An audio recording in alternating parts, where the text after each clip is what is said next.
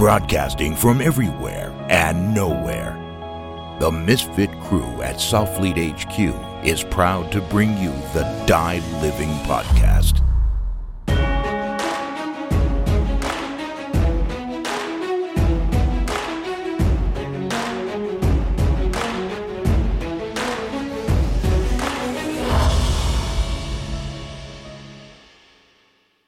So, for those of us who are listening who don't know who Dwayne is, he is known as the Black Mountain. Well, that is his fighter name when he was young and foolish and doing MMA stuff. But apparently, the MMA game did not work out for you that well. Not at all. Not at all. I do not like being punched in the face. You raped one dude in jail, and then there were 3 people that like somehow put you on your ass. I don't understand that actually. I only know this because I looked at SureDog.com when I was trying to scream your praises. And I was like, dude, I met this fucking cool guy. And he like totally low key tells me like, I'm hanging out with him for an hour. And then we were talking about him doing jujitsu. And he like, just like as a matter of like, oh, by the way, check this out. I'm the #1 no-gi jujitsu practitioner in IFBJJ. IBJJF, International Brazilian Jiu-Jitsu Federation. Yeah. And in like what, the ultra heavyweight division? Actually, it's Masters 4 purple belt. So I believe that's 45 to 50, all weights. It seems, all weights? Yeah. Oh, no shit. Yeah. Wow. Well, I guess if you were going to roll with a fucking lightweight dude, he doesn't have much of a chance. I'm second best in the world at giving my wife back rubs. I want to speak to the man who's first best. No. You are 6'7". 6'7". 354. Yeah, it's lightweight. And we just discovered at lunch that you have a size 20 shoe. Yes. So when we go places, I literally feel like Danny DeVito on Twins. Dwayne is into long distance cycle riding on a single speed bike. He likes rock climbing. I made a joke. I was just like, hey man, you should come rock climbing with me sometime. And he like did this whole thing like, I don't climb, I'm too big. And then immediately has shown me much photography and video of like him and his son climbing over the years. So he worked at a climbing gym. I've never seen a giant like this climbing. The laws of physics don't apply. Yeah, no, I told Kim, I was like, man, I can't wait for Dwayne to come climbing gym with me because he's just going to pull holds right off the wall. I've broken holds, pull holds. Yeah. I don't find that hard to believe.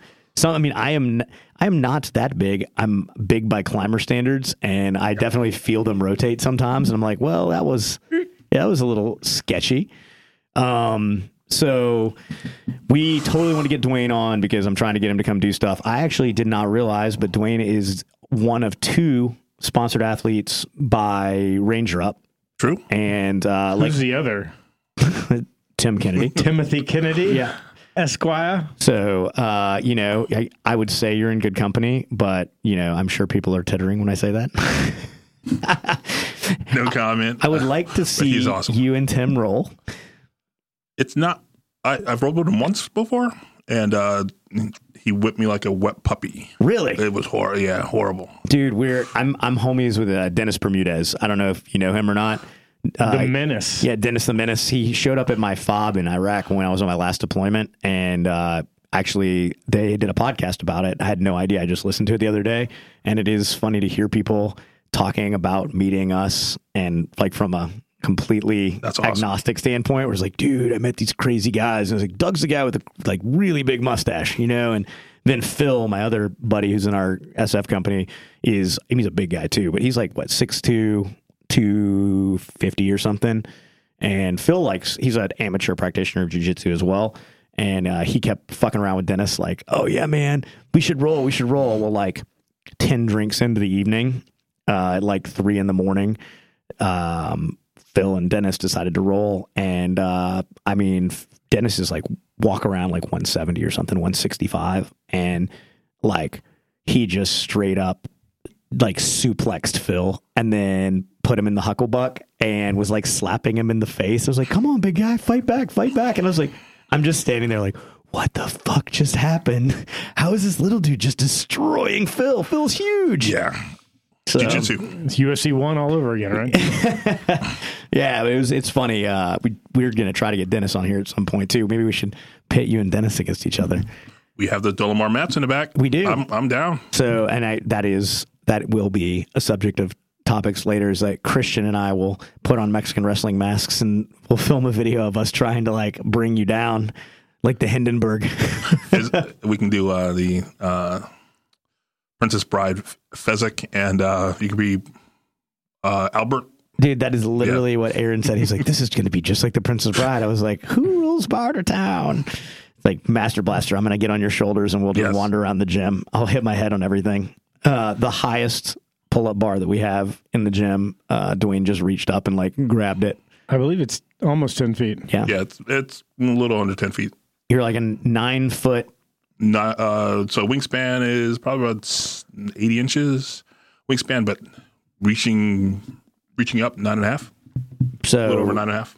Yeah, you're a physical monster. That's goes without saying. Also into welding and leatherworking, recycling leather. Actually, I find leather couches in the trash and I skin them in place like a hobo or a hunter or an artisan. Now I'm picturing you crouched over a couch that you found on the side of the road, cutting leather off to make your bracelets and posing there with your kill with a pair of box cutters. And, yes, and your multicams. And my man bun. No, I don't have man bun. No hipster. Well, I mean, you're certainly a jack of all trades. Polymath. Yeah, this all started because I was at a social event with Dwayne, and he rolled up and he was wearing like a thin blue line shirt, and I was like, Jesus, it's the biggest cop I've ever fucking seen. So what do? Just kind of make a few snide like shit. Hold on, just interrupt real quick. Yeah, I think Ronnie Coleman would be the biggest police officer ever. But he's only like 5'8" or 5'9", right? Yeah, you can put him in your pocket, man. Carry him around your shoulders. Until he flexes and busts out. First time, the first gyms I ever went to, there's like just sweaty Ronnie Coleman pictures everywhere, and I'm like, I don't think I'm ever going to get to that stage, like when that's, a guy like Ronnie Coleman is like a Ferrari Testarossa, no guys are convinced that that's what girls like, but no girl sees that and is like, oh, girls like Jeeps and Bentleys and, Chris Hemsworth, they don't want Ronnie Colemans, but dudes are in the gym like, man, if only I put on 10 more pounds of lean muscle, 10 pounds of rip, then people are really going to like me. They're going to respect me. I mean, look up to me and ask me questions about philosophy. Custom uniforms. Exactly. So you were in the 82nd. Yes, I was. And I'm assuming that you, too, did not fit into a uniform well. Funny story was, you spoke about my size 20 shoe earlier today. So in basic training, I waited in reception for 2 months for boots. They had to custom make them. Stop it. Are you serious? Yeah. The next soldier ladies must have loved you. So then after basic, they still didn't have my boots ready because I kept making them too wide, narrow foot. So after basic, before jump school, my whole unit, we were OSOT, whole unit goes out. I'm still there 2 more months, draw a paycheck by myself. Waiting for boots. Did you have to wait at the uniform facility every day like a good bureaucratic system would insist on? Or did you just do basic and tennis shoes? I did basic and tennis shoes and Fort Benning in December. So it was wet and cold. Dude. Yeah, it sucked. That's awful. It could be worse. No, I mean, it could always be worse, but that's just like, I'm thinking about it. I'm like, you're like the only maternity profile soldier to ever complete OSIT. For those that don't know the joke, when women are pregnant in the military, they're allowed to scuffle around in tennis shoes because their feet are swollen. And so you always know pregnant, so too pregnant is Dwayne. soldiers. Yeah, Dwayne too. It wouldn't be bad if I could blend in, but no, you're like a giant flagpole. And it's worse just because, at least you went through, what year was that? 1990. Yeah, so a while back before, there were transgender issues and people would have been really confused. Like, where is that giant pregnant woman coming from? Yeah. Well, did you have a no shave profile too? I did not. I shaved. Thank you, sir. Yeah. I mean, I think the bumps are a real problem, so I'm sympathetic. I wish I got the bumps. Then I too could have a sexy beard. You've got different bumps. Yeah. Oh, but you can go Norse God now, so. Why would you hate on my fucking social diseases like that, Brian? But Doug, they allowed people of Norse descent to wear beards now. Do they? Yeah. That's not me. Sadly, I found out through 23andMe that I'm Jewish. A quarter Jewish. Let's not get carried away. And in English. So if I technically, as someone from England, it's likely that I have some Norwegian heritage, rape-wise. But the fact of the matter is I do not. Apparently, we were too ugly or too strong to have been, crossbred. Or you were just sitting in the back counting your money. Yeah, well, there's that, actually. See? Look. Unless you're Jewish, you can't make Jew jokes, Dwayne. My stepdad was Jewish, Lloyd Wojcicki, actually. Are you serious? Yep. How the fuck does that happen?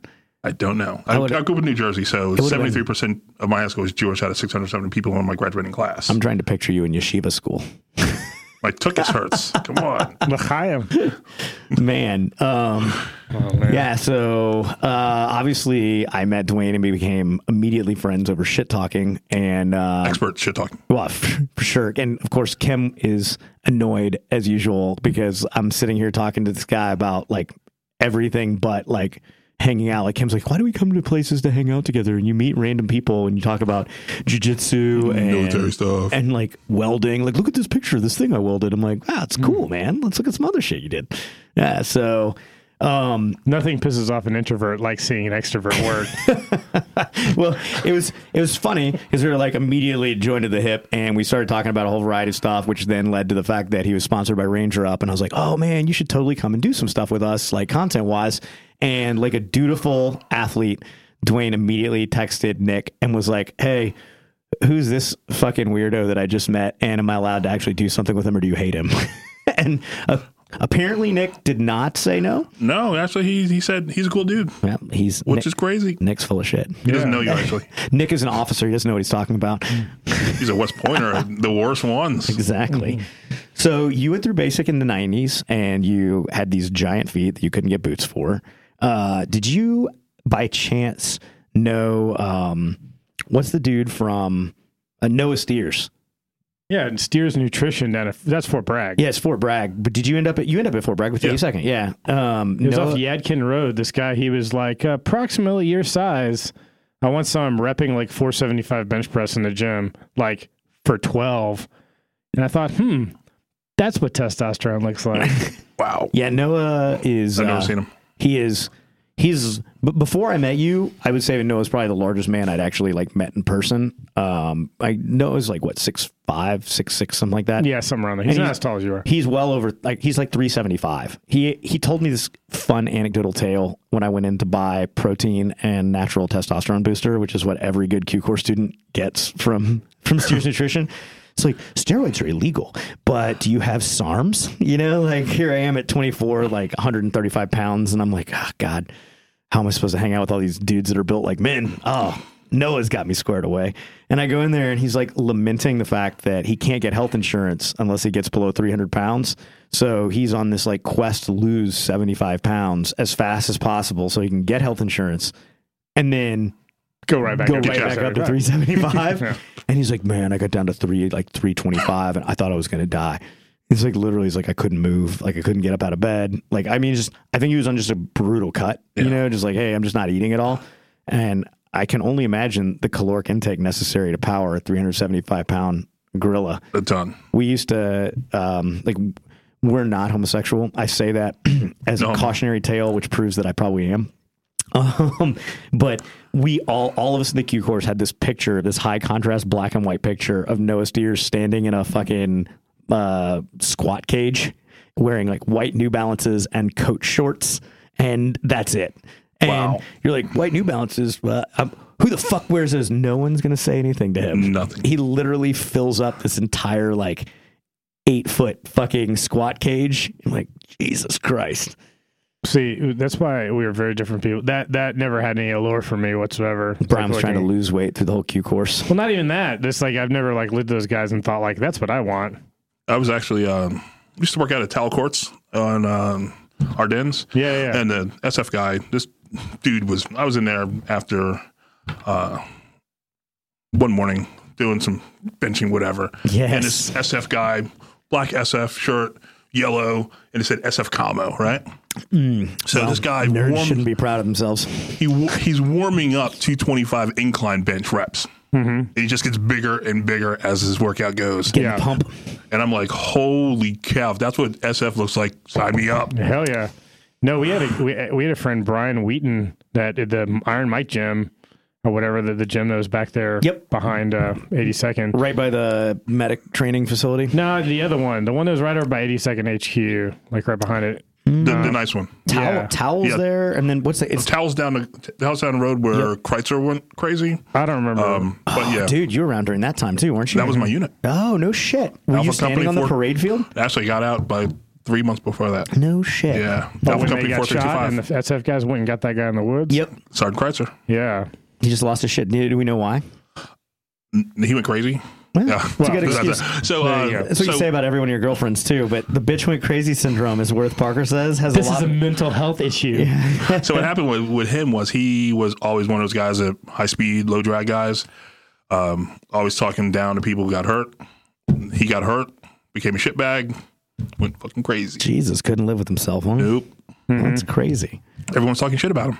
It's Tucker. Tucker's what you're talking about, where the pool is. Yeah, Tucker was. That was a nice odd officer. No, yeah. So Brian Wheaton, this guy I went through language school with, and I went in there one day, and that's the thing about military uniforms is you cannot tell what girls have nice bodies, and you can't tell what guys have nice bodies. You don't know. Like, what you it's could be a designed to big do. fat guy or whatever. Well, so Brian was a big dude. He was in I'm 6'3", and I walked into Tucker, and he was repping 185 dumbbells, the largest dumbbells they had, in a seated overhead press. I was like, that's what strong looks like. My definition was incorrect. Brian's also... As I picked up my 5-pound things and proceeded to jazzercise. Brian's Reebok step style. Brian's full of shit. So Brian joined the Army, it's 7 or 8 months before I did? Maybe a little more? I think like a year. It was like a year. Yeah. And he went through basic training and graduated airborne school and got selected. And he was like, just like we were emailing because that is the nature of that time period. It was like 2003, 2004 time frame. Yeah. And, young guys. Yeah, man. And I was like, yeah, man, I'm working the oil field still. I'll buy you a plane ticket. We'll just have a weekend in Austin together. So I flew him into Austin. That's not what happened. You had bought the plane ticket without telling me. Oh. That's a surprise. Yeah. See, this is what a good husband does for his... I was courting Brian at this time. We were not married yet. No, I got back from selection July 4th weekend, like the Thursday before July 4th. We came back from Camp McCall, and Doug had left a message on my phone that was like, hey, man, there's a ticket waiting for you at the Delta counter or whatever. Congratulations on getting selected. Like, he didn't know if I had or not. Will you marry me? He just did. And so I drove to RDU from Fayetteville and hopped on a plane, and he was there waiting for me, and he took me right down to the fucking river, Guadalupe River, and we went tubing the whole weekend. It was great. It was a good time. We went on a run, and Brian did... So Brian, a recent selection graduate, to me, that's basically Special Forces at the time. We went on a... Goddamn right. We went on a nice 4-mile run. We had 2 miles out, 2 miles back, and we carried beers in our running short pockets, and we stopped halfway to drink beers, and then we smoked cigarettes on the way back. And that was to me I was like, oh, we'll just drink beers. And Brian pulls out cigarettes and he's like, let's smoke these on the way back. They make your lungs breathe better. And I was like, vasodilation. I was like, wow. That's science, baby. I was like, all right, cool. And so we're smoking cigarettes. I'm dying, trying not to punk out. Brian brought me the best that General Jackson's has to offer. He brought me a cool, multicolored art design, skull with snake coming through it, Special Forces hat, mess with the best, die with the rest. Oh yeah, the worst thing I could find. And then he brought me a Special Forces flag that's I don't know, these the rules of being cool. Rule number 1. No. I got you that flag after you joined the Army. Before selection, yeah. And it still hangs in your garage. Brian also gave me his drive-on tab, which was a Special Forces, full color Special Forces tab, which I still have. It's sitting on my desk right now. I kept it in my patrol cap the entire time I was going through the Q course. People think we're fucking with them when we say we're married. Yeah. No, we're... Yeah, dude. On Golden Pond right now. We have had a long and torrid romance, all of which is predicated under the false vision that we are heterosexual. When he came to Austin, I presented him with matching Coors Light girls, and we we did things with them. We swatch. Yeah. So back to Dwayne Beards, and his time. beards. Yeah. Back to Dwayne and his time in the 82nd. How was that in the 82nd? Was it fun? It was awesome. It was amazing, actually. It was the best time of my life. Not really. Bullshit.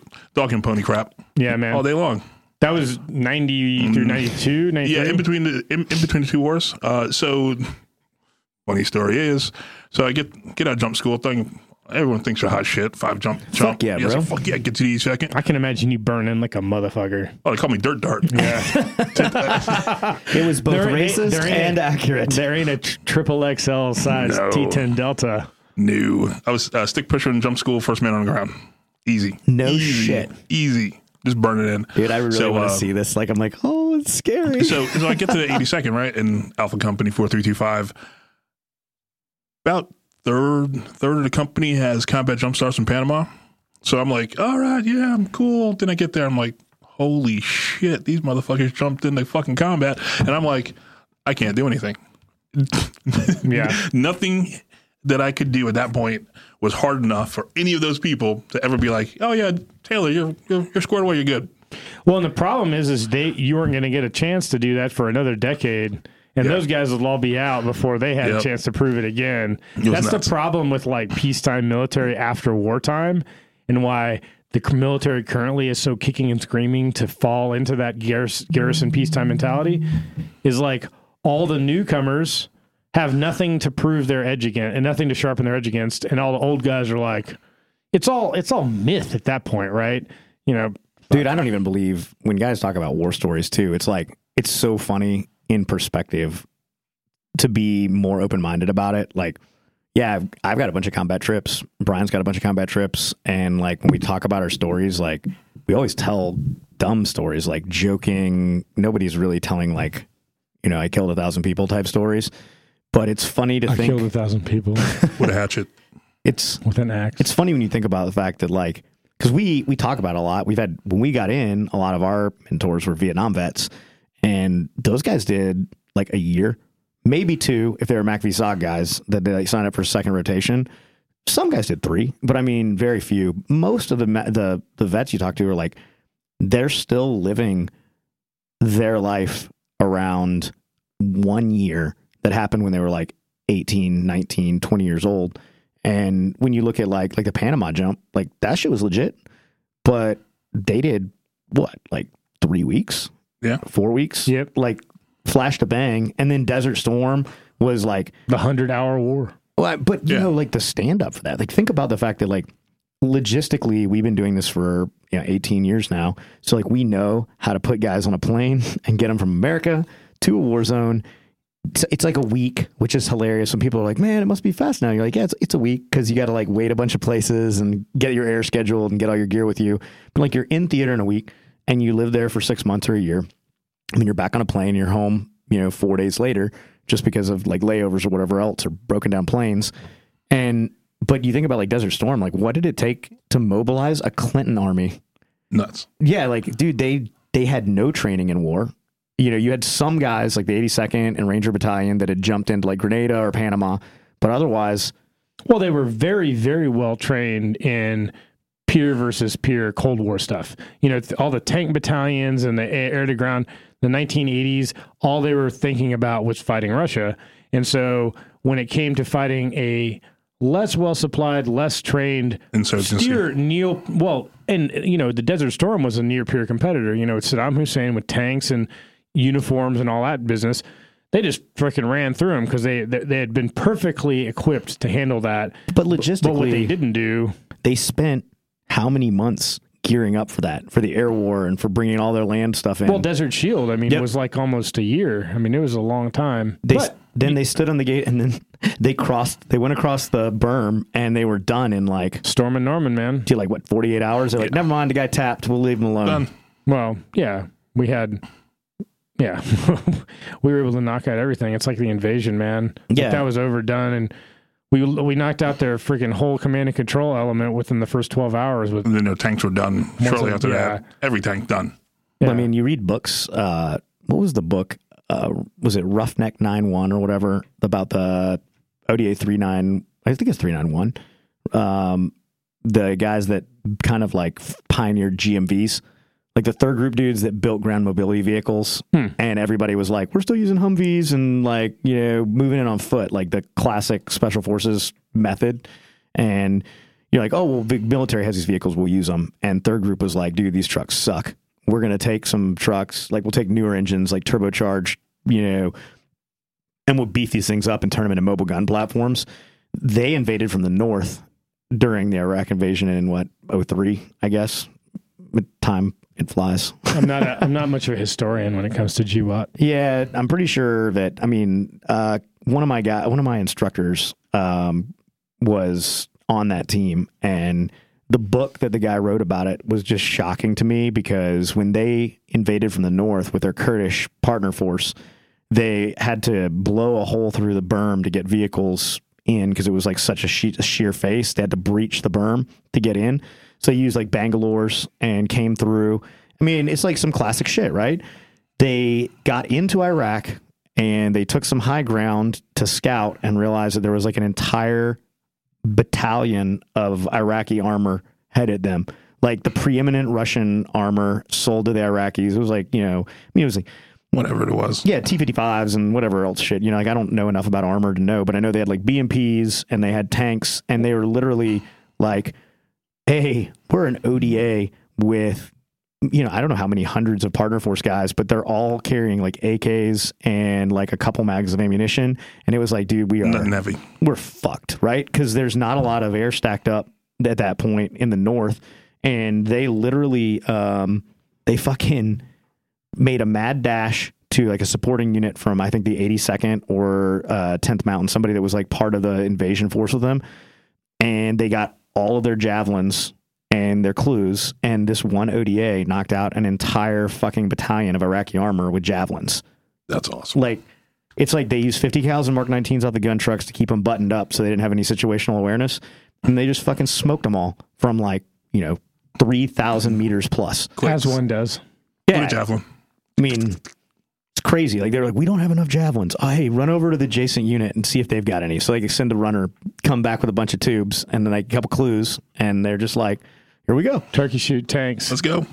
And I mean, the modern, like a peer versus peer with air superiority right now is scary. It's not a fucking competition, right? No, it's shooting fish in a barrel. If you look at, I mean, that gunfight between that CAG outpost in Syria and that entire fucking armored column of Russian mercenaries and Syrian military. And I mean, I don't know how many guys were at that outpost, but I don't think it was more than 100. And they're looking at thousands of fucking Russian mercenary-backed Syrians with armor. They're called Spetsnaz. Well, they were working for a Russian company.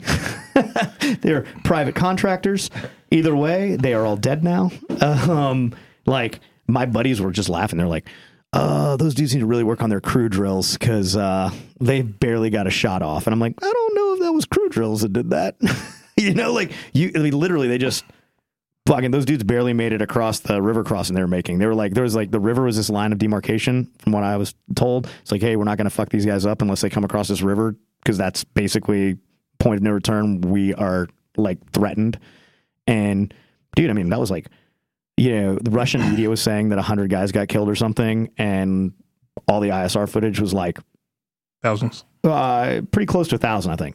Yeah, just you don't know when to quit, right? When you said air superiority, what did it have? I mean, it was U.S. Okay, I mean, U.S. Yeah, U.S. air air superiority. Yeah. Air, not helicopters. Yeah. Fast movers. I think it was all fast movers stacked up. Wow. Yeah. So there, I mean, but it's like Brian's a JTAC, so like, you know, a lot of that's in pre-planning. It's not like they just materialize out of nowhere. You got to look to, you have to forecast air and make I'm sure. the biggest swinging dick on the battlefield at the moment. Aircraft shows up. It's like, stand behind me, children. The A-10s have showed up. This M4 seems super puny now, right? Like, Yeah, exactly. I've been laying 5.56. Okay, well, 30 millimeters an upgrade. time for jazzercise. Wow. Execute. Well, that's, dude, I mean, if you want to talk about a long tangent, like you've kind of, the road you've gone down, like the U.S. military has gotten hyper complacent due to our air superiority. And we win a lot of fights because we bring more guns to the fights and we bring aircraft to the fight that the enemy doesn't have. And we've forgotten, like, holy shit, what it's like to fight when they've got planes that are equivalent to yours and you've got planes and they've got artillery and mortars that are equivalent to yours. And they've got radio direction finding and jamming and tanks that are equivalent to yours. Like, that's a whole different war that I hope we never have to fight. I mean, and it's not that easy to bring air superiority when people are shooting back at you. Like, we can throw like these hybrid, fighter bombers up in the air, F-16s, F-18s, whatever, and we can put them at high altitude and just have them sit. And they're safe, just waiting to drop bombs. Dude, we can park freaking AC-130s at 7,500 feet and they're safe, and they just like loiter over the battlefield till everything's dead. Yep. It's like great, but that's not the case. Like, once anti-aircraft comes into play, once electronic countermeasures come into play, once other fighter jets come into play, like, what does an AC-130 do? But that's what we have boots on the ground for. That's why we got SF for. Yeah. Come on. Which is funny, man, because I know, just as an aside, early on when we were in the regiment, there was a little bit of a scuffle between the Special Forces Association and the Special Operations Association, which I don't think most people have ever heard of the SOA before. It's a very small and honestly, it's a dying organization. Mostly Vietnam era MACV-SOG guys. Well, it was an organization that was formed out of the Special Forces Association because guys that had been engaged in like what they viewed as real combat were wanting to differentiate themselves from people who were just like supported in a FOB, who are running missions with artillery support and air support. So the Special Operations Association, like, one of the rules of membership is that you have to have had a certain amount of combat time outside of the range fan of artillery without support from, close air support. It's pretty exclusionary. It was some tag protecting shit. Yeah. But I mean, their roster of members is very distinguished. A fuck ton of Medal of Honor winners, a fuck ton of like really decorated guys. We're in this really exclusive club, but it's funny to think how different things are in that environment. Because like in my first deployment, we had times where we were operating well outside of like we weren't outside the range of artillery, but artillery wasn't allowed by rules of engagement to fire where we were at. And then because we're a National Guard team and we, sometimes didn't have a close combat or CCT with us. So like we didn't have somebody to like plan out air. So we'd kind of finger drill it. I mean, I don't like to talk bad about the Guard because I love, 20th Group, but maybe, my leadership didn't always plan ahead for what air to lay on because they didn't think they needed it, right? So it's interesting to be in situations where you're engaged with an enemy and like you don't have air support and you can't call for indirect and you're forced to maneuver and all of a sudden like the battlefield looks a lot different. When you can't like hunker down and call in bigger guns and you actually have to maneuver across rivers and through places that are, like you can't get vehicles across. So like, where are you going to go? How are you actually maneuvering on someone who knows the battlefield better than you? We're going to have to flex that at some point. That is the reality of future warfare. Is this you not telling a war story? No, I'm just saying like, okay. Thanks, Brian. We're hijacking the conversation. Excuse me, guys. I'm going to go fuck myself. I thought we were talking about jujitsu and stuff. Well, I'm not very good at jiu-jitsu, and that's why you're here, Dwayne. All right. How did you get into jiu-jitsu? Big. So, jiu-jitsu-wise, I was actually doing Wing Chun at the time. No shit. Yeah, 20 years ago, and I was... What is that? Wing Chun. Elaborate on Wing Chun. Wing Chun Kung Fu. It's Bruce Lee's mother art. About 60% of his John Fan before JKD was... Jeet Kune Do. Exactly. Jeet Kune Do, way to intercepting... philosophy. He sold it. He's a sellout. Well, anyway, so what he did was he took Wing Chun and sort of like westernized it, put a philosophy behind it, made it like underground thing where there was no grand master or anything. So it could be anywhere and anyone could adopt the philosophies to it, which pretty much what Wing Chun does. So I wanted to teach in the future. I want to teach sometime. So I wanted to test your skill, and you just can't go around punching people in the face. So See, these fists are registered weapons. yeah, especially being a large African American male. I'd be in jail Yeah. pretty fast. You can't play the punching game like fucked up white kids in New York. Well, unless you want somebody's nose to touch the back of their head. Oh, they're just good Princeton boys. So I decided to do an MMA fight, and I had to do some groundwork for that. And I went over to Team Rock in Forge Fitness. I was working with Jason Colbert at the time, and he got me on the jiu-jitsu and fell in love with it then. Where was Team 10 years Rock ago. then? In Raleigh. Okay. That's where his school was. Team Rock was Forge Fitness in Raleigh. Before that, they taught out at Arima before, and then they were only Team Rock guys in the area at that time, about 15 years ago. Right on. So you've been rolling pretty seriously for 15 years? Yeah, ups and downs over Hakuna Matata, you know. Yeah, man. Well, I get it. I mean, injuries happen. You stop training, work, travel, life, kids, whatever. What was it about jiu-jitsu that attracted you to the sport? The best thing that attracted me to jiu-jitsu was with striking arts, being boxing, Muay Thai, anything like that. You can't train close to 100% and not hurt your training partner.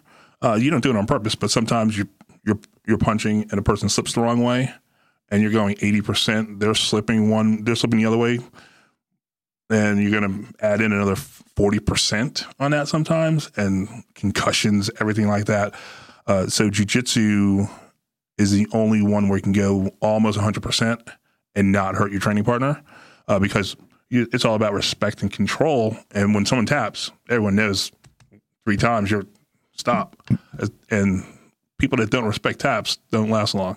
yeah, well, people that don't respect taps, I mean, there's a million ways to get at guys I know, because I'm like, I get focused with guys like, I'm a prototypical white belt. I'm like, I'm good. I'm glad I'm strong. And then 10 minutes in, I'm like, oh, fuck. I'm out of gas. I don't have what it takes, man. Just relaxing and just going through the motions and just being put in bad situations over and over and over again. You'll get to the point where it's just like, oh, I've been here. Relax. So you roll in Chapel Hill, right? Yeah, what is the name of that place? Nice. I have these moments all the time. TBI, I'm like, oh shit, I know this guy's name. Yeah, talk about TBI. Let's diverge off at TBI. So I get diagnosed with a traumatic brain injury, never been blown up or anything like that. It was through concussions from parachuting. No shit. Yeah, being huge, being a dirt dart, hitting the ground. So they were like, oh, have you ever had a concussion? No, not at all. It's like, tell me some of the symptoms you've experienced. So they were like, some of the symptoms of concussions are irritability, loss of sleep, loss of appetite, sleep deprivation. Like, that's just normal field shit, right? Yeah, for sure. So everyone, yeah. So yeah. Is it normal that I don't remember a single jump? Like, is that? Yeah. That's just because I'm chicken shit. They're all night jumps, Brian. Yeah. So Chapel Hill Gracie is where I train out of, and Mozzie Derry is the instructor out of there. So right on. And I mean, like, so you're a purple belt now. Yes. And you've been rolling for like 15 years. Yep. Obviously, the pursuit of the practice is more important to you than pursuit of belts. Correct. Otherwise, you would probably be a little further, right? Yes. But I mean, I think that there's a lot of people in the jiu-jitsu world that feel that way, where it's like, this is kind of an art. It's a lifestyle. Lifelong journey. Yeah. And I mean, it's kind of cool. We were talking about Anthony Bourdain at lunch. And I mean, you probably have a lot better idea. I know he did jiu-jitsu, but I don't know much about his life journey. You've met him, so. Yeah, actually, it was really cool because the story with him was I was competing in the New York Open. And the New York Open in the City College, you go in one way, they have police there, and you come out the other way. So I'm coming in the end, he's coming out the end with his wife, Octavia, and because he's Anthony freaking Bourdain, of course. I'm like, holy crap, it's Anthony Bourdain. Have a little fanboy moment. Yeah. Like, hey, Mr. Bourdain, can I take a picture with you? And he's like, no, we got to go. And his wife takes my phone, Octavia, you tell she wore the pants. This is before he was doing jiu-jitsu. She competed. So she takes my phone, pushes him over to me, takes some pictures, hands it back, and then walks away. Nice. Well, Hilarious. And that was before he got into jiu-jitsu. He changed his life. He got off the statins. Cholesterol went down, the whole nine. He got a 6-pack. He was training at Hinzo Gracie's up there. Okay. And his inspiration, nuts. I feel like talking to people that roll jiu-jitsu is a lot like finding a therapist, like finding a good gym. And I know like we had Alan kind of talk. He wrote a piece on like how to find a good gym to do jiu-jitsu, but it was much more technical and about like coaching, direction, and stuff like that. How do you think like the best way to find a good fitting place to start rolling is for people that want to do it? Start rolling. So most of the times, most jiu-jitsu gyms will have an open mat on the weekends, Saturdays, Sundays, where people just come in. And if you give a call, there's no mat fee or drop-in fee or anything like that. So I was out at the beach a couple weeks ago, and I call up one of our local schools and I'm like, hey, I'll be in the area I'm looking for a place to roll. Do you guys have open mat? And they're like, yeah, come on in. And nine times out of 10, that's what happens. So wherever you travel, there's always jiu-jitsu and all everywhere. The other guys at the open mat were like, oh shit, the Black Mountain's here. I can't really it is always my luck when I go to any open gym that they do pair me with the guy who's like 6 times bigger than me. I'm like, fuck this. So going back to finding a good jiu-jitsu place, it's just like finding any teacher or school. Sometimes your learning style is different than their teaching style. So sometimes the first place doesn't fit. Yeah, so basically just keep trying. Exactly. Right on. But it's all a big family. It's all about respect. I'm going to ask a really dumb question. Shoot. Everybody has different answers to this, but I ask it of every person that does jiu-jitsu. Is it a requirement that you wear a white gi until you get to a certain belt level? That's going to be the school and the teacher. At Chapel Hill, we just moved over to the beginner class and fundamentals class, all white gi only, but the advanced class can wear whatever. Blue. Okay. Blue or black. No, so not whatever. Clothes, blue or black. But open mats, traditionally, most places be respectful are white. But why? What's the theory behind that? I have no clue. I should, but I'm sure it's a distraction thing or pay Doug's homage. Been gunning to wear a rainbow gi for years. There are some people out there that have. Yeah, one of my training partners, he has a pink Power Puffs like gi. Nice. And you have the Gucci gis, Oh yeah. The show-you rolls. Kim bought one, man. She got a sick show-you roll. It's like her first, and it's black. And then after, like a couple months of rolling, somebody told her, they were like, hey, by the way, everyone who's a white belt should be wearing a white gi. And I was like, that sounds like bullshit. You just buy a fucking gi and go, right? Like, it's the same damn thing. And she's like, I'm buying a white one. Leave me alone. Like, I'm a rule follower. I'm going to buy a white show-you roll, a white 500 custom show-you roll, of course. Or bees or killer bees. Yeah. Dude, I mean, that's cool. We looked into making some gis here at Sofleet, and it's funny because I feel like show-you roll and killer bees or whatever have created a brand that commands a higher price, but that like maybe they're not actually that different, that they're still sourcing them from the same place in China. Like we found a cool different fabric texture and we're going to say it commands a 10 times higher price. I know a guy. Talk to me after this. Yeah, for sure. All right, we will. We've been wanting to. I mean, we do gi patches and stuff like that, but I think especially since we're talking about bringing you in on a regular basis to just kind of like roll with us here in the office, we will certainly be ordering gis for everyone, to include Brooke and Patty, our customer service representative. Patty is, how old is Patty, Brian?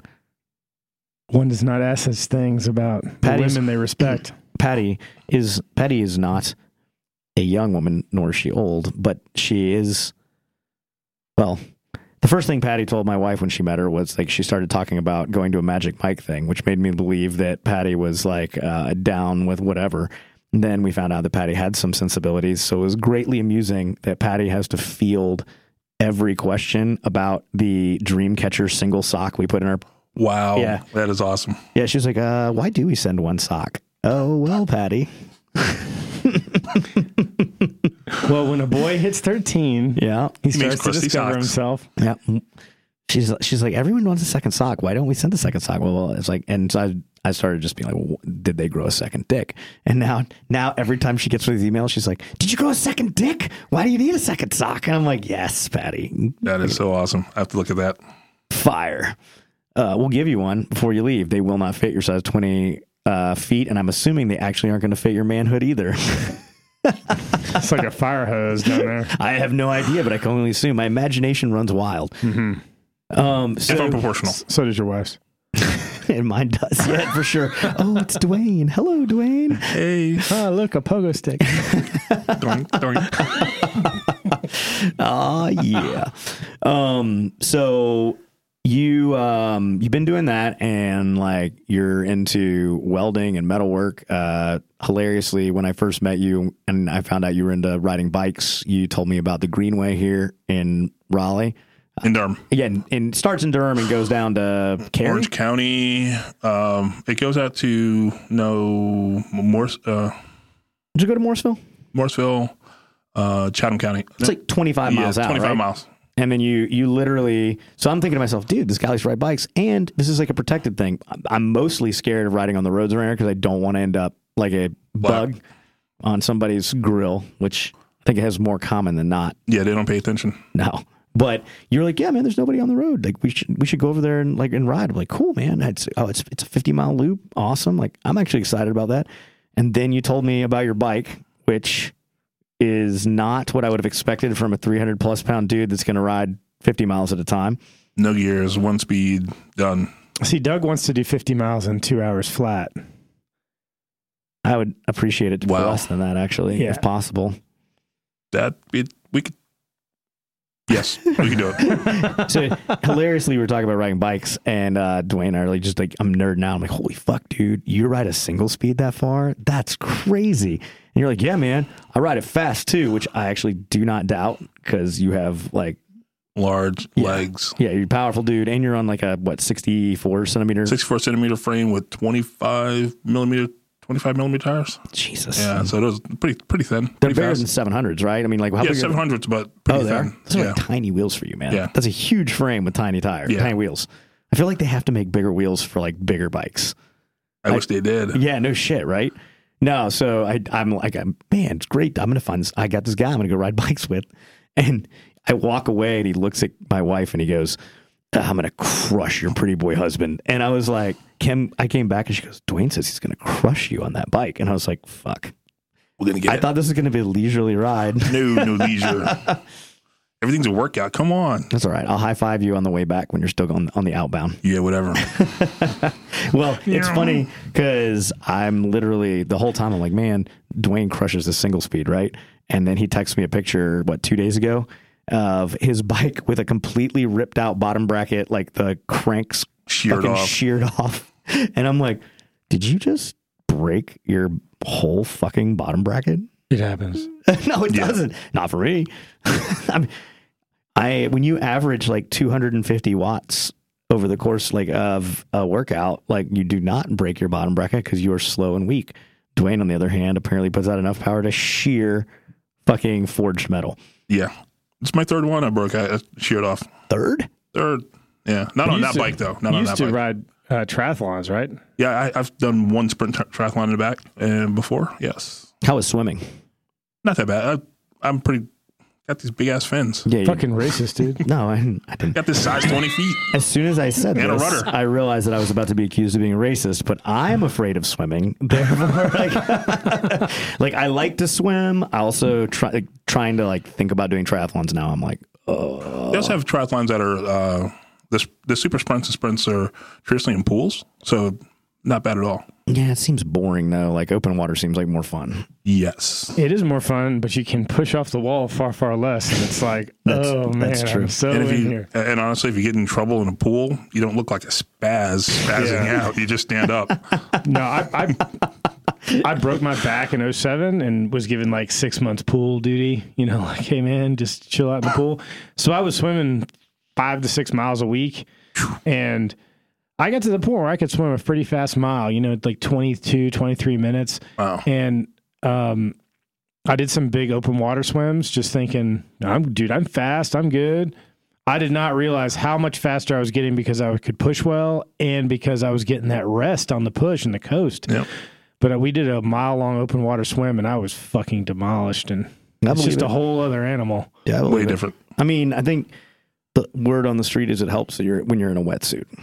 That's what at least triathletes tell me. Yep. They're like, hey, it helps when you're in a wetsuit. I'm like, cool. Yeah. Also, I've been swimming with no legs now for like 3 weeks, practicing the 2 drills that I was given by my triathlete buddies. I'm a big boy now. That's all I know. So I'm like, man, I'm getting a lot faster just with nothing but stroke. And that's great. As soon as I get rid of the pool buoy and start like using my feet, I'm like, oh my God, I'm dying. Yeah, no, it's not even, I'm actually not as fast that way because I'm having to implement stuff that I'm not good at again. But what kills me is I'm like, how is this taking so much more energy to kick and pull at the same time? Like I've got a lot of work to do. What you do is there is the Masters of Aquatics programs in the area. Dama actually is one I used before I did my triathlon. They'll teach you a great stroke. Well, dude, great coaches, everything. Go to the pool. Like so I'm a member of the Sportsplex here in town. We got a great pool. It's awesome. Like I go there pretty regularly. In your little Speedo? Yeah, in my little Speedo. I like your fins. Yep. Well, no fins. No fins. Just I'm not there yet. I have fins. I have not used them yet. I'm trying to little baby fins. I'm waiting for a coach to tell me it's time. That's right. I'm waiting. Either way, I go out there and I think I've got this covered, and I look at like this fucking super fat old dude next to me who's just fucking laughing at me. Efficient. Like, form is everything. Yep. Yeah. We had a guy, Chief Andrews, that was in my old company that was an Olympic 50-meter sprinter, pool, swimming. He competed for Canada because he's a fucking traitor. But yeah, he was NCAA like second, but could not compete in the US, like wasn't at the Phelps level, but he could compete for Canada, so he went to the Olympics of Canada. I'm going to say that you're wrong. He didn't medal, but at Radwania Palace Complex, RPC in Baghdad, there's a pool there. Smoked everybody. And he would just be swimming every day at like 4. And so I started swimming every day at 4 because he was there. And so he would teach and give me some pointers and stuff. But he could just cruise on a breaststroke faster than I could sprint my very, very fastest in a freestyle. And like by 50% faster. It wasn't like a small thing. You when you see people that are hyper efficient in the water, it's crazy. Pretty incredible. Yeah. It's not just about, not like running where it's like, no, it's just about how hard I can push off the ground. No. You want to do another sprint try? Yeah, man. Let's do it. All right. Now I've got somebody to do it with me. Game on. I ain't doing that shit. Let's do it. I'm down for sure. Find one local and we'll do it. Yep. I'm down. I like to put the onus on other people. I'm hoping. What's the distance of a sprint try? The one I did was 250 pool, 12-mile bike, and a 5K. I think that they vary. That's pretty fast. Yeah. I think that they vary, like, depending. Yeah. The one that I was signed up to do in Malibu with Nate was 800-meter swim, 17-mile bike ride, and a 4-mile run. Well, that's not bad. No. It would have been fine. Those are short. Those are, I don't know. I think it's just because of the nature of the fact that most people define triathlons through the Ironman competition. Like when people say they're doing a try, I think of that sort of, those sort of distances. Even a half is a pretty significant commitment. Oh, dude, a half Ironman's fucking crazy. Yeah. I mean, even Olympic distance. Yep. Huge. Yeah. What is Olympic distance? I believe it's a 1.1 mile swim with, I think it's like a 30K bike and then 10K run or something. Yeah, something like that. Dude. Yeah, I don't know. I can't remember what an Olympic is. I know that the one in Malibu is pretty famous. Like they do like full, half, and then the sprint. But the sprint's it's a modified. I feel like sprints are just determined by whoever's putting the event on. Rates on. Which is funny because Nate was like, because I told him my goal is to do at least one sprint this year in 2020 coming up, and I want to get good enough in 2020 to actually do an Ironman in 2021. Which I don't know if that's realistic or not. An Olympic try is a 1.5K swim, a 40K bike, and a 10K run. Okay. So just under a mile, 25 miles, and then 6.2. So, which is a long day. That's a good distance. But that's okay blend, right? It's not awful. Like when you look at the full But stuff, you need to be in great shape at all three of those events to complete that race. You know, like you can't just be like, I feel with some of the sprint tri distances I hear, you can be you're not going to win anything. I think triathletes are generally bad at least one of the events in a tri. Yeah. I think that's why they're triathletes and not competitive swimmers, cyclists, or runners. Like that's at least the gist of what I've gotten. But if you're only doing an 800-meter swim in a pool, like you can be a kind of shitty swimmer and still like get horrible shitty swimmer. Yeah, get through that. Same with a 12-mile bike ride or a 15-mile bike ride. Like you can putter wrong or a 3-mile run, but you start getting these big distances and it's fucking you'll just die on the side of the road, and no one will attend your funeral. Dude, it's crazy. Jeff Skase, the fucking Karen Halfhand, fucking we have a buddy. Brian and I know, who's one of our athletes. He's like a super interesting guy, but he lost all his fingertips on Amadablam, like a Nepalese mountain. The Himalayas. Wow. Yeah, the Himalayas. And he's a fucking character, man. Like he still does shit. I mean, he's still climbing mountains. He moved to Texas and got into... When moves to Texas? He got a really good job there. Like he was living down in like the kind of Southern Pines area, and he got a great job offer, and he left, went down there, but he got into side-by-side racing competitively. He's like a national side-by-side racer. He decided to start doing Ironmans this year, and he's like, I don't know if he did anything before that. For all I know, he just literally jumped into Ironman.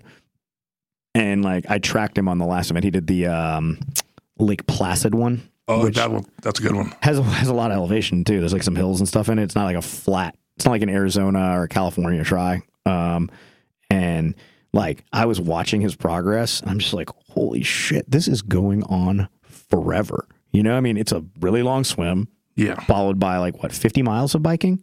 Or half, yeah. No, it's a full length. Whatever. Full is 114? Yeah, so 112. 112? Yeah. 112 miles on a bike, and then a full marathon. Oh, yeah. And I was just like...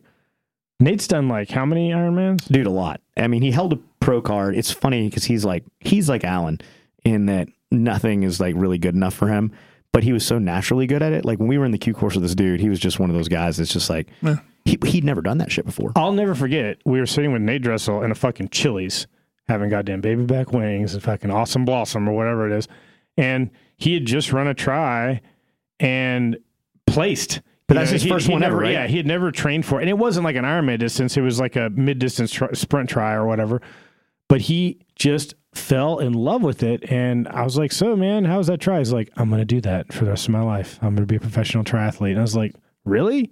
Yeah. Really. Yeah, I mean, and he was. And the funniest part is like he started a coffee company, like kind of mom and pops, like local, like a regional, like they do distribution, but also they do a lot of like service at events and stuff. Great Pistol Coffee Company?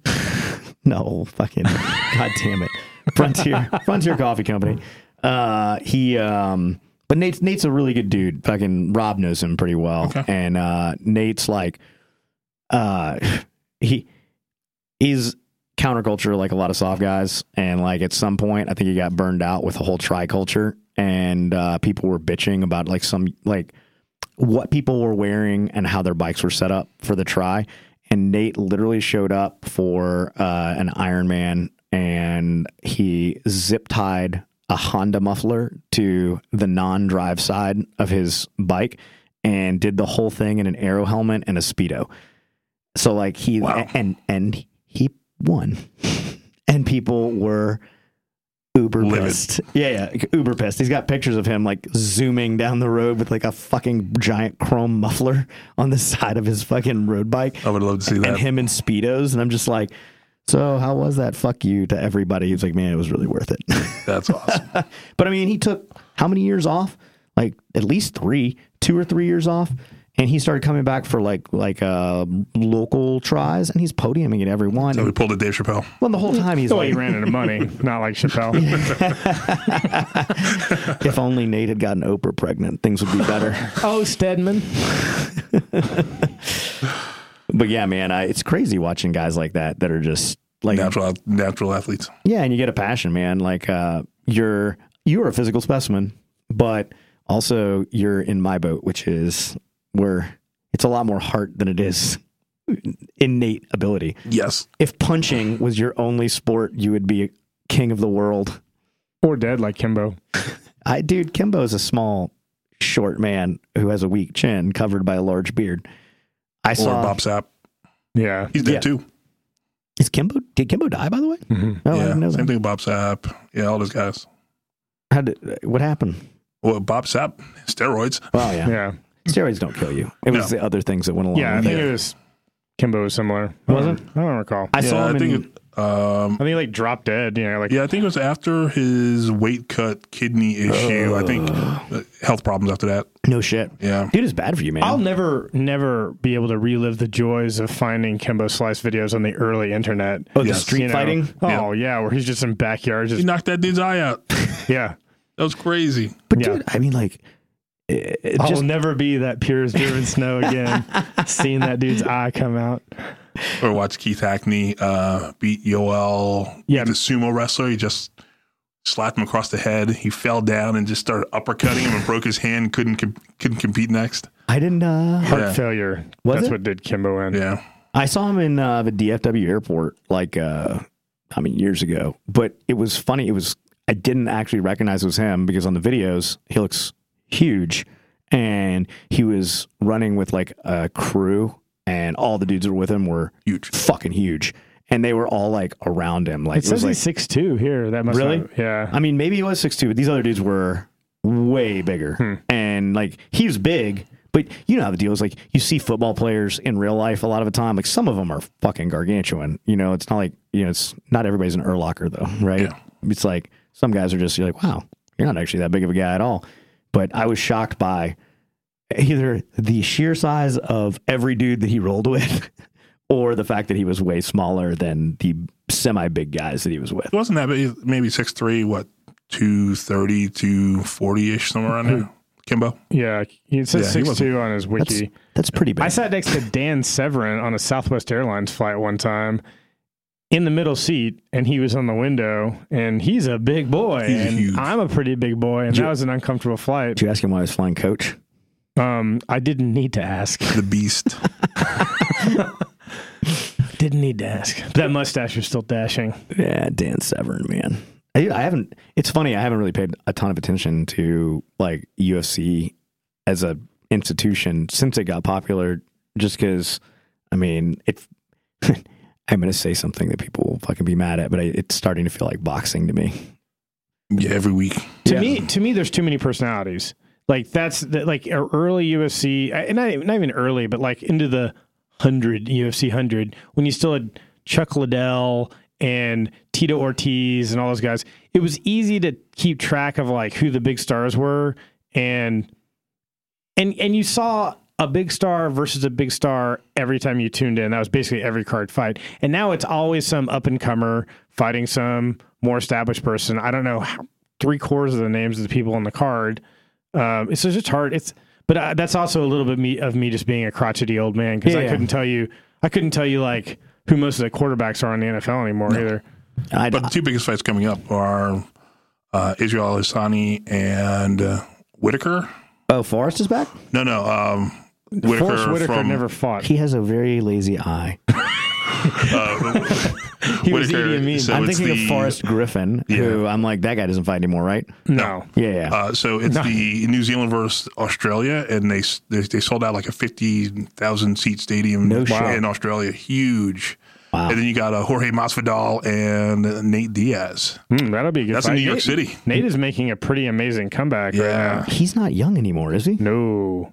No, but Dude, he's a freak. You don't need to be young yeah, now. and he lives that clean life. Yep. He does triathlons. Dude, yeah. he's like a fucking. He looks like a goddamn. He does not look like a human. He looks like he has bifurcated limbs, like where it's like, is he double jointed everywhere? Like, can he just? I mean, like, Randy Couture was 10 years older than we are right now when he retired from the UFC. I mean, if you've got it's kind of like swimming, man. If you've got the technique, you can. yeah.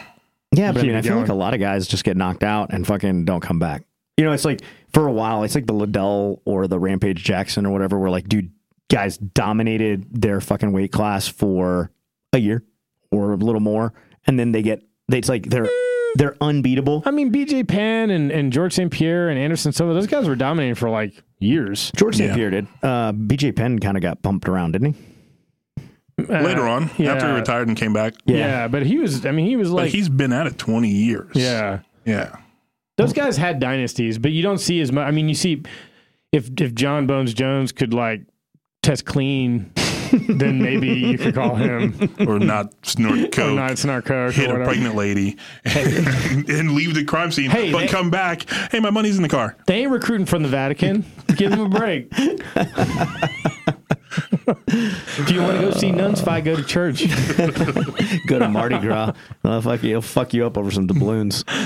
Oh man, that's funny. I watched the that's the other thing, right? I don't know how many fucking UFC fights there are anymore. But like I was in California a month ago, and I watched the main card fight with Jason at his house, and I was like prepared to be super underwhelmed, and like every fight was good. Yeah, I mean like really good. The matchmaking is incredible these days. No, they pull them super tight. It's no longer just these like, I mean, 3-round decisions are more and more rare.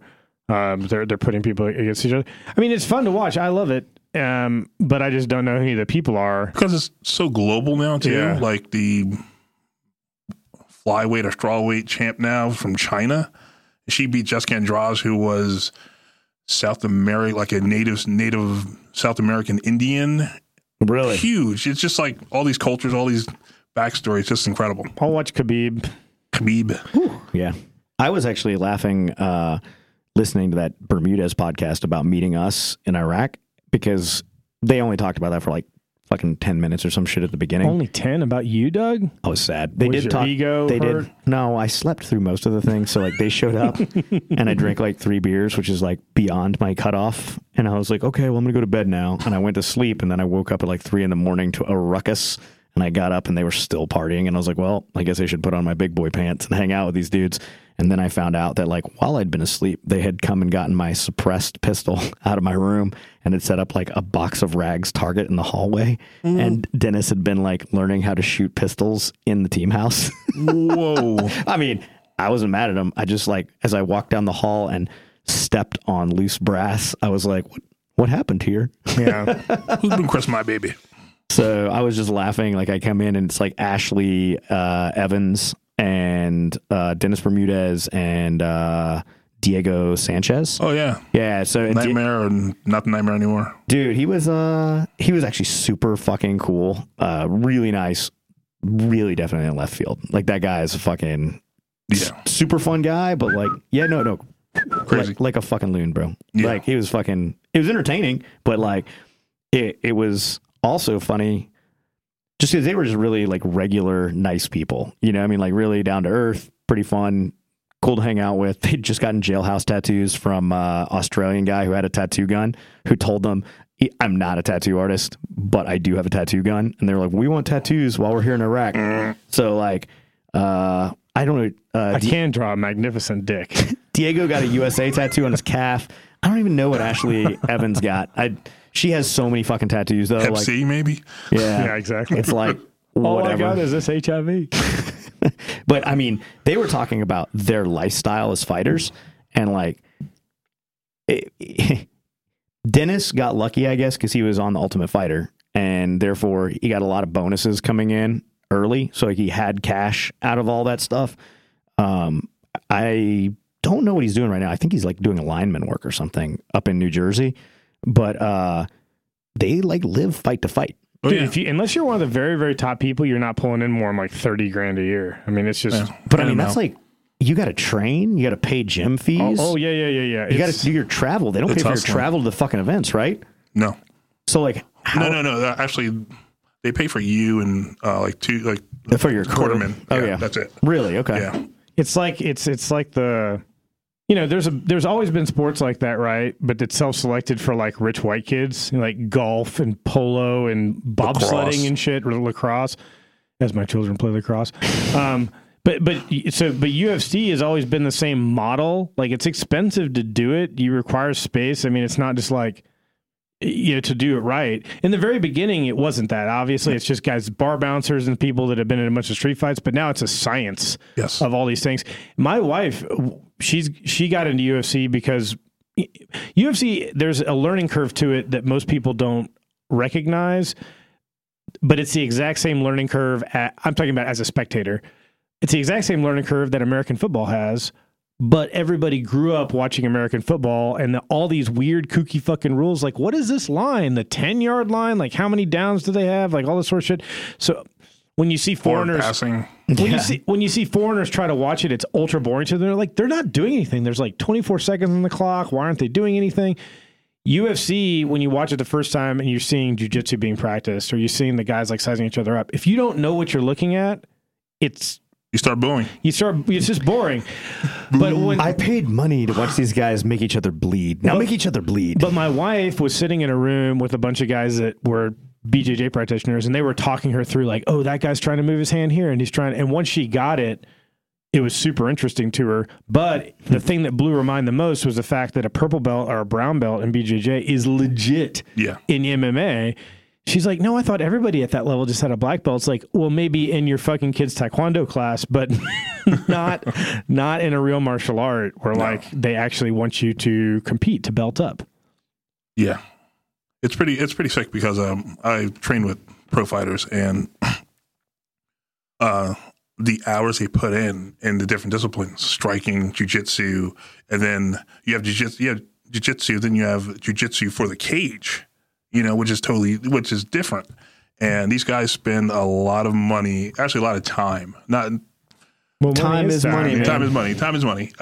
So they spend a lot of time perfecting not getting hurt inside the cage. That's what it's about. It's not about, every one of them wants to go in there and knock people's heads off, but it's about not getting killed in there. Because you can get orbital socket broke. And a lot of these guys they don't have health insurance or they're on their wife's health insurance or something like that. That was the thing that blew my way. WWE and the UFC don't provide health insurance for their freaking guys because they're all independent contractors. You got to be kidding me. Yeah, man. They do not provide. You get fight insurance if you're injured that day on the fight, but if you're injured in training, it's on you.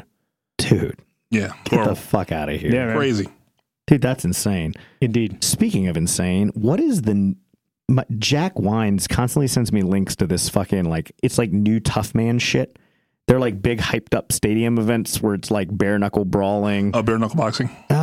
Maybe it is. It's like it's like some real like redneck shit. Like they got a bunch of like hype side events like Jello wrestling with topless chicks and stuff. Yeah, and the people that fight are like normal guys. I don't think it's bare knuckle boxing. That's crazy. It's I fucking can't remember what it's called. It's regular guys that they go out of their way to recruit like fraternity fight night type yeah, shit? literally like fraternity fight night shit. Hell but it's, yeah, it's I like see some frat boys punch each other. It's random dudes that are worthwhile. like two telecom guys versus each other, or some shit like that. Dude, I'd love to see that shit. Yeah, I can't remember what it's called. I'm gonna Google it. Fucking tell a different story while I figure this out because I want to bring it up because I feel like you might crush this, although I don't know who they're going to pitch you against. Because you're an IT guy, right? Yeah. Fuck yeah, man. Beat 'em all. Yeah, this fucking little pencil dick nerd rolls in. He's like, man, I can't wait to fight another IT guy. Whack. Fucking Dwayne rolls in. I just punch him straight dead in the face.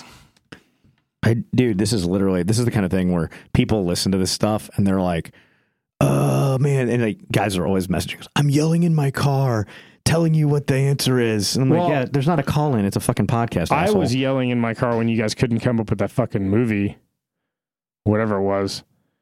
Oh no! It was what town was a restaurant in? It was the Salt Lick. You could not come up with the Salt Lick barbecue restaurant. You're like, oh no, it's Franklin's. No, it's this. No, you guys went on for like 10 fucking minutes. So on a obscure sports boxing combat sport thing. So in Russia they have this thing called chess boxing, where you have to be a master rated chess player. In between the boxing rounds, 3-minute boxing rounds, you actually play chess. That's amazing. It is freaking awesome. That's like that's they only started that because Fedor Emelianenko was just killing everybody. They're like, well, Fedor's an idiot. Let's do this because he can't beat us in chess. I cannot find this, and I know Jack is going to be super fucking pissed, and we're probably yelling in his car right now. Oh, he can't hear us. But trust me, fast forward 4 days when we release this, and we're going to get a bunch of messages that are like, I know what you're talking about. I'm actually going to text Jack, who doesn't actually ever answer any texts. I feel like if you're starting to text Jack, we should wrap this up. Oh, well, how far in are we? An hour and 15 minutes. Oh, man, this is longer than I expected. Yeah. Note to self, check the clock more regularly. For everybody that's listening, Dwayne will probably be on some of our upcoming YouTube content, Facebook, any book, the Facebox, whatever my grandma calls it. So hopefully we'll have some BJJ content, some fitness content. And if you want to check out, hopefully we're going to do Idiots versus Dwayne and some sort of fighting match on our Dolomir mats. No. I absolutely want both you and Christian to try to fight Dwayne. With luchador masks on. Naturally. Yeah, for sure. That's like, that's a thing. We're going to do that. And then we're definitely going to have some sort of biking content where Dwayne is convinced that he's going to beat me. And I'm cautiously optimistic about my chances. And I'm going to try to get a picture of him carrying you in his arms like the bodyguard. Oh, that's actually a really good picture. Well, Master Blaster. We got to do Master Blaster. Oh, yeah, you do have to do Master Blaster. Master Blaster. I'm down with that. But yeah, Dwayne may become a fixture here because he's a good-natured dude. And hopefully the video content is going to convey to you guys how he's huge and he's bouncing his fucking biceps while he's talking right now. He's looking at me. It's just intoxicating. Bouncing and giving eyebrow raises. Stop. I can only get so erect. This is the kind of person that I want to immediately befriend in prison. Yeah. You and I have different contingency plans in that life. Brian's like putting chapstick on right now. Yeah. My lips are feeling a little parched. All right, guys. Well, Dwayne, thanks for coming in, man. And thank you for having me. Hopefully this is going to be a long and fruitful friendship. Hell yeah.